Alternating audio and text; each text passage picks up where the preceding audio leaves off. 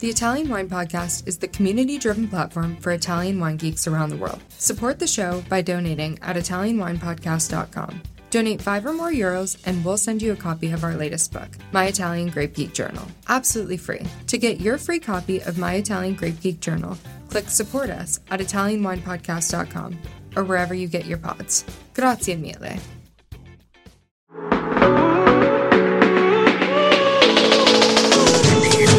Welcome to The Next Generation with me, your host, Victoria Cece.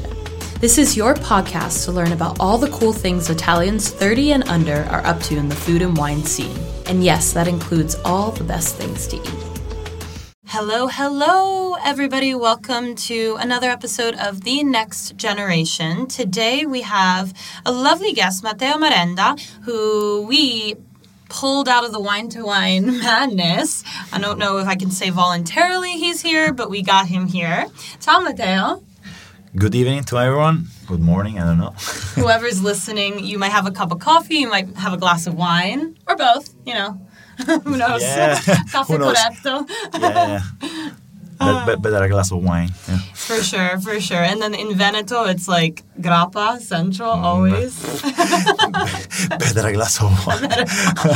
Okay, so as you can tell, Matteo's not from Veneto. I'm not a huge fan of the grappa, but... So what are you, besides wine, what are you a huge fan of? I'm a huge fan talking about the food industry and wine industry, or general talking? Well, in general, like if you're going to have a coffee and you have to make it corretto, what are you going to pair? Sambuca, yeah. Because he is from, can you guess? Rome. Yeah. So, tell me a little bit about yourself. So, you just dove into your family's winery, which is in Montalcino. Yeah, in Tuscany. Okay, but you grew up in Rome. So, tell us a bit about you. Let's say I've just entered the winery at the beginning of this summer. It's been an amazing experience, even if it's just 6 months, more or less. It's completely different from what I was expecting. Obviously, it's my family winery, so I've grew inside the winery, but I only saw the funny part, you know, the harvest, the easy part. The tough part is behind the harvest, all the preparation, the work, and all the details that are very fundamental to do this job, yeah. Okay, so after seeing the good, bad, and the ugly, as we'll say. Yeah, no, it's not ugly. It's just. No, I told you, no, it's not ugly at all. I've actually done 2 harvests, so I can say that I've done some stuff. Definitely, obviously, don't work in a winery. But after seeing all of it and growing up in it, what made you want to go back? To the winery? Yeah. Let's say I didn't go back because I started. I gave you too much credit, I'm sorry. Let's say I've always lived and studied in Rome. I was born, grew up in Rome, and then there were some decision to take, and regarding my future, because I study something different, not completely, let's say, apart from the wine world, because my background is in finance. But I had to take some decision if to keep going with the winery, or maybe the other option was selling the winery. So I wanted to keep going with this amazing experience. Yeah, because right now the winery is managed and run by my grandparents. They're 2 lovely grandparents, but they're pretty old, even if they're in a better shape than me, for sure. But they're pretty old and they need help in all the process because they are literally following everything. And so went to help them, yeah. Oh, that's so beautiful. And so did you grow up in Rome and then visiting your grandparents in Tuscany and Montalcino? Yeah, usually during summer I was always there working, helping them. But now I'm full-time. Okay, yeah, no fun and games anymore. No. But that's so beautiful. You're so blessed. That's incredible. I can only imagine how much that just like formed the person you are. Mm-hmm. Because spending all that time with them. Like, is there anything that like sticks with you from growing up and going to those summers? Let's say they didn't put any pressure into entering the wine.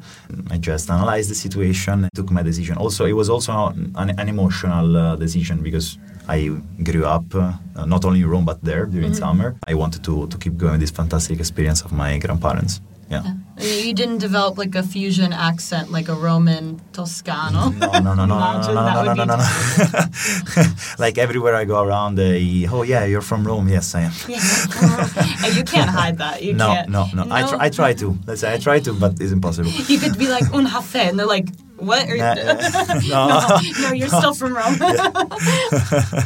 That's awesome. Yes. So I obviously, through this podcast, it's been obvious that I love food. I love wine, obviously. I'm on the podcast. But was there like one dish you would have growing up with your grandparents that you would only eat there? Because, the cuisines are super different.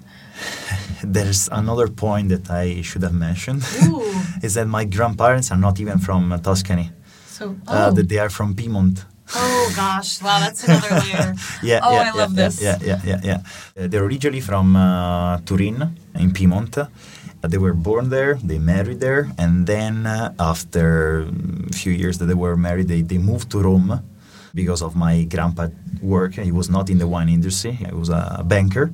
He worked for 40 years in Intesa San Paolo, a bank in a commercial bank. After that, for retirement, they had to decide if to go back, so in the Barolo area, or stay close to Rome, where all the nephews were born, because I'm not the only nephew. There's me, my sister, and my two cousins. Let's say that in the north, winter are more rigid, and Tuscany, the winters are not that rigid, and they're close to Rome, so close to us, and that was their decision-making. And casually, so Montalcino area was complete casual location. They bought the property without considering producing wine, just for retirement, and then they started producing wine. So when did they buy the property? They bought it in 1980. Ah, okay. Yeah. To say Montalcino is casual now is kind of like, all right. It was a good casualty. In life, you need also to have luck. But actually, they weren't planning to produce wine. They wanted just to relax in retirement. But since they don't know how to stay, chill, relaxed, they're another generation. They're completely another generation. I know. They had to do something also to balance all the costs, because buying the property, maintaining all the forest, everything is costly. The main business growing was the wine one, and they planted the first vineyard in 1982. Actually, our vineyard of Brunello now. Yeah. Oh. We are pretty small. No, but that's so fantastic. Also, I'm still laughing internally about the comment about like them keeping on going. Like my grandfather, he passed away now, but it was like he worked in like real estate and like fixed apartments. Like that was what he worked towards. Amazing man. And even to like he had dementia, but you couldn't stop him. They had to take everything away from him because he wouldn't. Like he was, you'd sit at the table only to eat. And maybe he took a nap like for like a half hour, and then it was like no, but it's actually the secret to keep living. No, it is. It's so true. Like I remember when they started. I understood why they like took the car away and stuff, but I shouldn't say this, but I'm going to say this. I honestly think the worst thing that happened at the end of his life was because of the doctor's orders, they took his wine away. And my grandfather made homemade wine. Okay. For years in the basement. Nothing special. No Brunello. But the minute they took it, I swear that was like, I think that's what made it just like, they tried to give him cranberry juice and this guy was just losing it. I was like, you can't take his wine away. Another fun fact is that before starting everything, let's say with my grandpa wasn't even drinking any alcohol at all. Really? It was...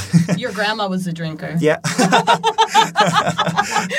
I feel like, that's pretty relatable. She introduced him into the wine world, and they started this experience together. Because of my grandma in the end. I love that. So why did she introduce him to the wine world? Like...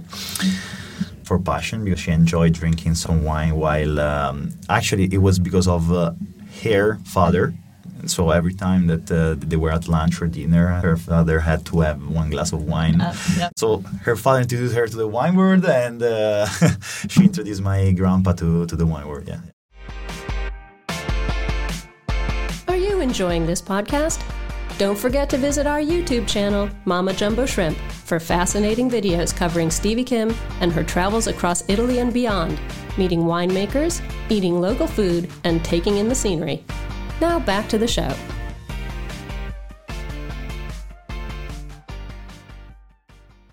I can imagine growing up in Piedmont that, like, especially, I mean, wine is a centerpiece of the table across Italy, but especially in Piedmont where there's more of, like, a longer history of established winemaking. Yeah. Obviously, it's changed. It's shifted, but it's more of, like, the quality, I would say, has more of a longer history. Yeah. Whereas, like, where my family's from, it's like water. Just, you know, not in a bad way, like in the way that it wasn't about the quality at all. But, so... That's super awesome. So you started 6 months ago. What are you doing? Everything. Everything. Actually, everything. Yeah. Wow. Because I'm not so specialized into the wine world, even if I'm very passionate. But now I'm focusing a bit more on the technical part. Okay. Yeah. So I'm doing some sommelier courses to get into the technical part. But also, I'm doing everything from the tastings. I go to the cellar, vineyard. Obviously, the problem is the time managing. So I have to balance everything in order to do everything. Specifically, I'm trying to focus also on a little bit developing on the winery, specifically on the technological part, because we're not that developed. That's my main focus right now. So entering the winery, knowing all the process, that's very important. Otherwise, it's pretty difficult to manage something that you don't know.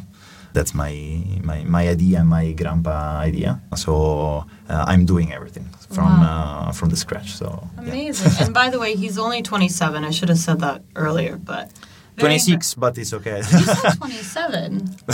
Am I losing it? Sorry. When is your birthday? Was it tomorrow? No, it was 1 month ago, more or less. So you turned 26? Yeah. 20, okay. Yeah. I'm so sorry. Don't worry. You're not 23. No, you're in your 27th year. Just kidding. You're in your 27th year. Yes, exactly. Yeah. So you were correct. I'm 27. 27's a fun, it's weird. It's a good time. You know, it's better than 26, I would say. No, I'm not lying. 100% better than 26. Okay. So you have some good fortune. So good time is coming. It is coming. I know you're really stressed out right now, but next year you're going to be happy. Okay. But actually, speaking of which, you're talking a bit about the marketing side and kind of bringing the winery a little bit more, into the present day. But what do you think is kind of missing from the marketing of wineries in Italy for the young generation? So it's pretty complicated as a question. I think that since I'm new, I'm going to tell my point of view, and then it's almost an outside point of view. Yeah. No, but I think that's fantastic. I don't mean to interrupt you, but I think that's what I love is that you just recently dove into that, and that's such a big thing to take on. And I feel like we only hear documentation when people start to get success. Yeah. So you're reflecting from a successful point, but you're in the midst of the mess right now. Exactly. So it's a difficult point, but talking about marketing and branding, okay. Let's say that we are in a good position because of Montalcino. So whole Montalcino area has to keep going with the quality that we are given to the market right now. We need to keep that the level. There was actually here in the in Wine to Wine, there was one course, can I say course? One lesson that even if there are some period of time of crisis, we need to keep going with the quality and not give more quantity and less quality to the market. That's the main point in my opinion. Specifically, I think that one of the main success of the Brunello was given also by the consortium that has done a very, very good job. And he needs to keep improving, specifically on the marketing side and the communication. Sometimes there's a little bit of lack of communication from the consortium, even if I can imagine that's very complicated to communicate to the whole world. But that's the main thing. They should also allocate resources in a good way to communicate in the best way, the most efficient possible way. I understand, like the longevity, especially because it's not like you're going to try to make a 22-year-old drink Brunello di Montalcino. Yeah, that's the point. Specifically, it's good to attract young generation and young people, because right now, obviously, the Brunello is a high range, high price range.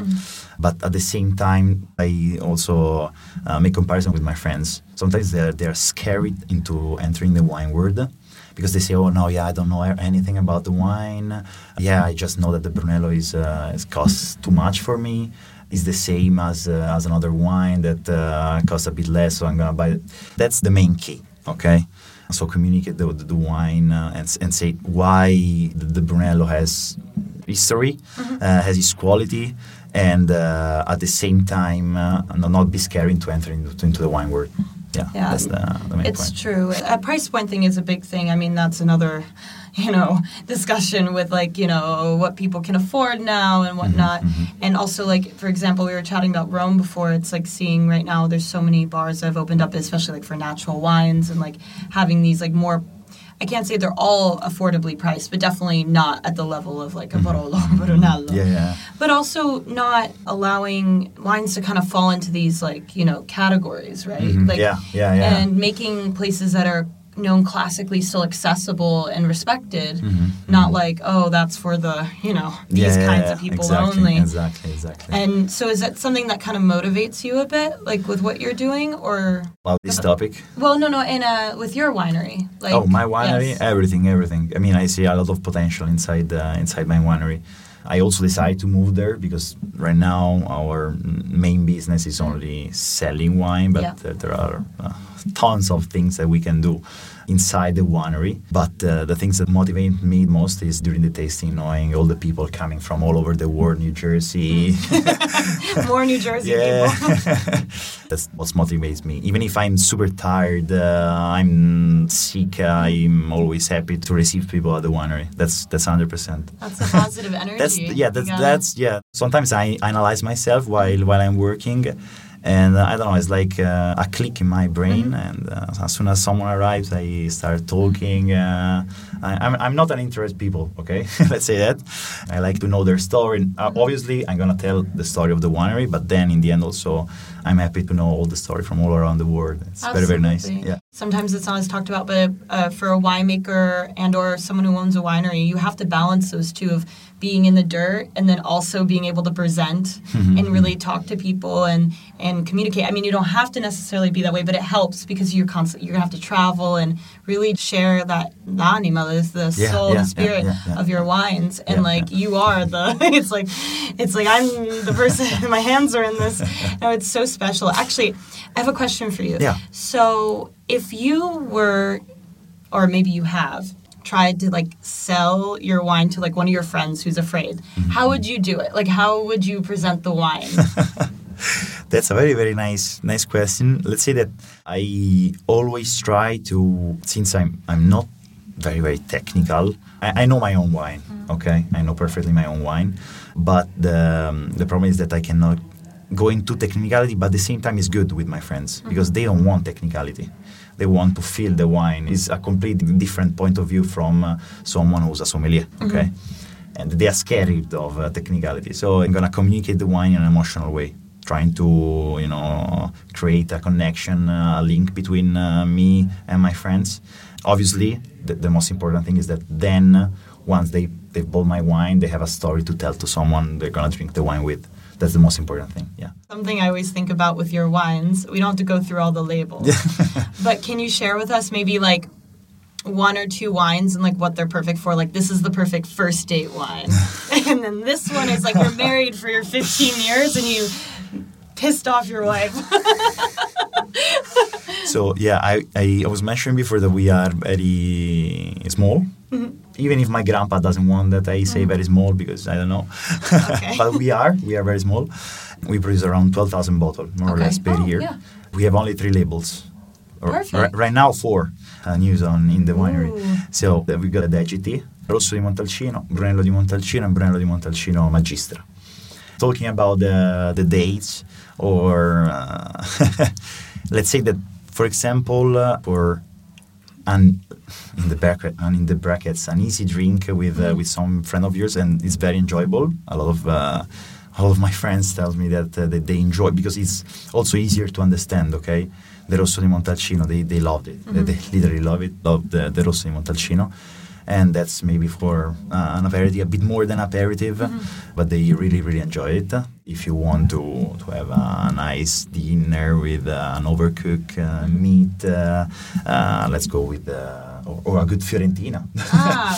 With Brunello, or specifically the Brunello Magistra is the perfect combo. I could imagine. Perfect combo, yeah. No, and Rosso di Montalcino is so underrated. It's such in my opinion, yes. It's so underrated. I think it was so perfect you brought that up because I think that is the wine that gets people into Montalcino exactly. and understanding it. And you don't necessarily have to go and drink the Brunello. You may like on a special occasion one day, but you can live a very happy life drinking Rosso di Montalcino often. Yes.